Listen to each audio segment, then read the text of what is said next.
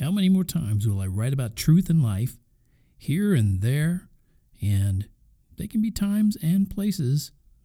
I'll explain it all in just a minute in the Rhyme and Reason Podcast, episode 158.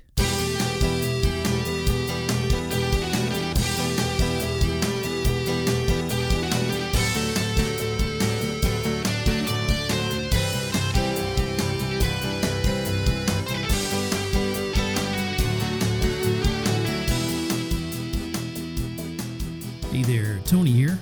Welcome back to the Rhyme and Reason Podcast, and like I said at the beginning, it is episode 158, and probably sounded a little vague there with the things I was talking about.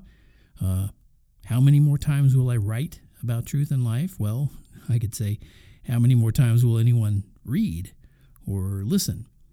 And will anyone care if and when I stop writing? And the reason I'm being so outwardly introspective today is I just found out this past week that one of my posts was the 1,200th post on my website. And that's kind of a milestone, wouldn't you say? I mean, especially considering how many articles and posts I've wiped out because I didn't think they were relevant or needed anymore. I guess there must have been at least another 1,200, maybe more than that. But I asked this question also on the website. How many more times will the sun rise for me? Well, since I don't know how long I'll live, I don't know the answer to that question, but my goal is to write on as many of those times as possible. Why? Well, because I want to tell you how beautiful life is, what a gift it is, how it can go on forever and ever if you choose. But like I always say, you gotta choose life. Now, I had a slice of a song that I wrote back in 1976 as a picture for the article that goes with this particular segment that I'm talking about. It was February 11th, to be exact, in 1976. And I'm in the process of making some of my old notebooks available as downloadable ebooks in the near future. I'll be scanning the old pages of handwritten songs and poems, and I'm just going to leave in all the scribbles and chord notations and everything. So be sure and tune into my Rhyme and Reason Club if you'd like to know when they'll be available. And the first one is just about, it's got a few more details to iron out before it'll be available, and I think it might be available as a paperback first. Not sure yet, but a paperback and an ebook. But I guess it's just my way of leaving a digital legacy. I mean, hopefully the words and music will touch hearts maybe even long after I'm gone and hopefully turn those hearts toward their creator. I mean, how many times I've hoped I could help people go to heaven. Let me count the ways. And how many times do they just seem to not be interested? I don't get it. But I'll just get right into my next segment. Here and there. You've heard that, you've heard that phrase, right? It's here and there, or it's neither here nor there. I mean, you've heard things like that, right? Well, here and there can be times and places. I mean, in the English language, we can use the same words like that in the same order in multiple ways with multiple meanings. Like, take that phrase, for instance, here and there.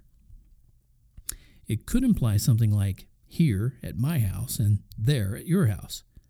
But it can also imply now, in this time, and then at a time in the past or even future.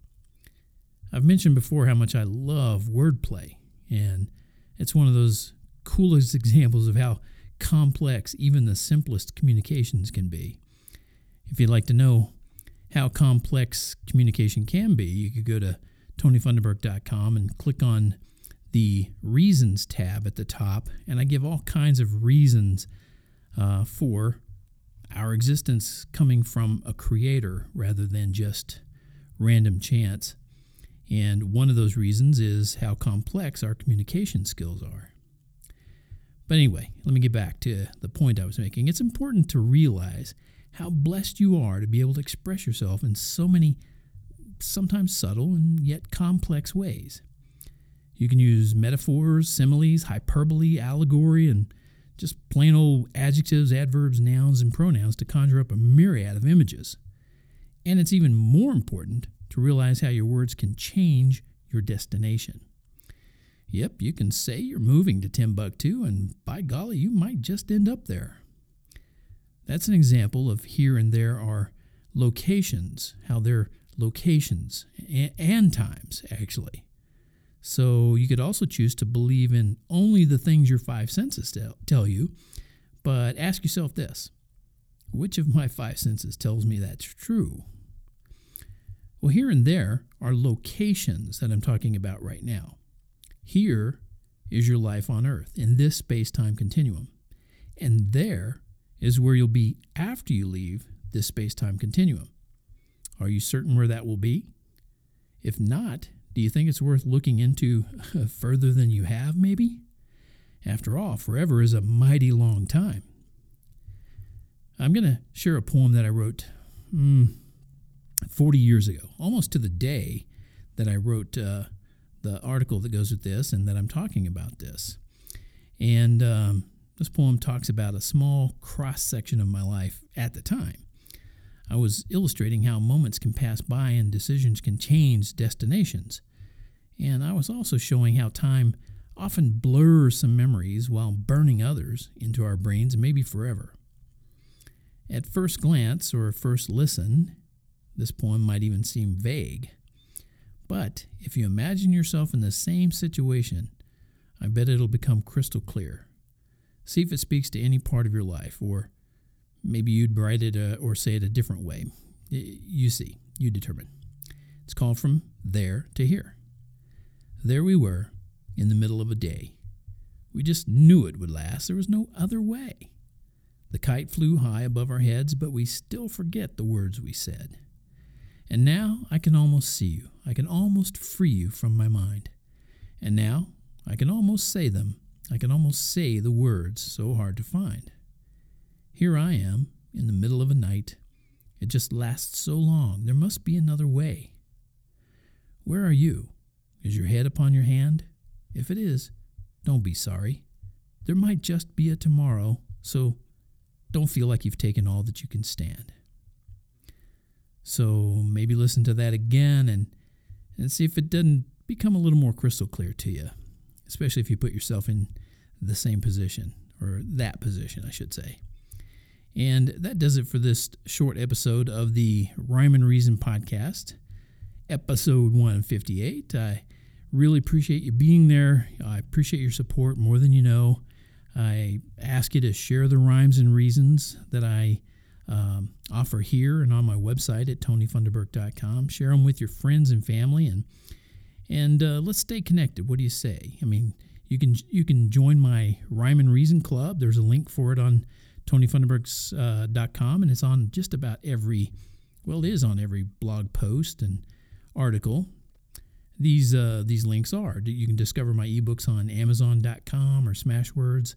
You can subscribe to my podcast if you haven't already, and please leave me a review. A 10-star review would be awesome, even though they only go up to 5. Please feel free to connect with me on LinkedIn, circle me on Google+, follow me on Twitter, watch my videos on YouTube, and find me on that little blue social media known as Facebook. And there's other social media links that you can click on and share at each post at tonyfunderburk.com. So that's enough of that. Thank you so much again. I hope to see you real soon, virtually. And until that time, may God bless you and keep you.